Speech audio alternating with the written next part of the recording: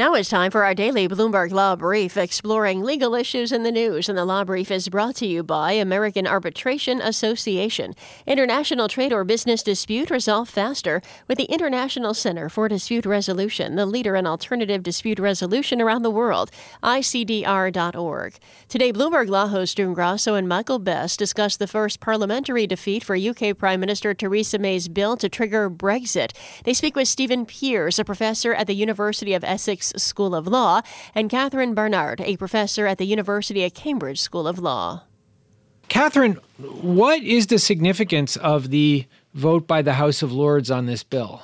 It's significant because there was an important judgment of our Supreme Court in January saying that there needed to be an act of Parliament to trigger the Article 50 process. That's the process that will take the UK out of the European Union. And the bill went through the House of Commons very easily. There was a number of amendments proposed, but they were all rejected. And now the House of Lords are scrutinising it, and they've raised concerns about a number of issues, but particularly about protecting the rights of EU nationals who are already here.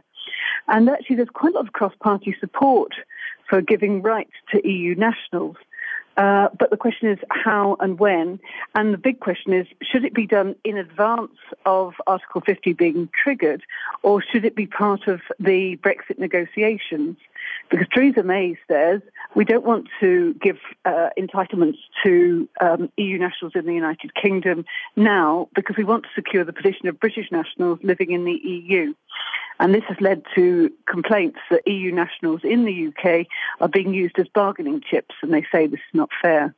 Stephen, the House of Commons will be debating the amended bill, where May's Conservative Party has a slender majority. Is the vote likely to go along party lines?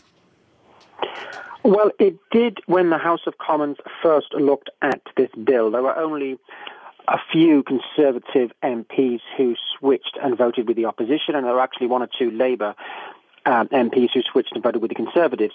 And then there were people like Sinn Féin from Northern Ireland who don't take their seats. So unless about 10 Conservatives switch, or something like that, because they also have Ulster Unionists on their side. So 10, 15 Conservatives would have to switch in order to defeat the government. And that may be probably politically unrealistic, but we'll see.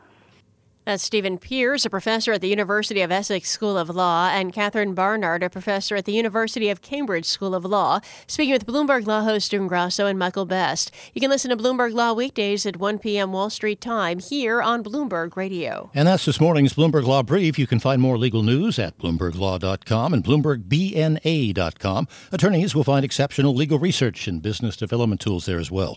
Visit BloombergLaw.com and BloombergBNA.com for more information.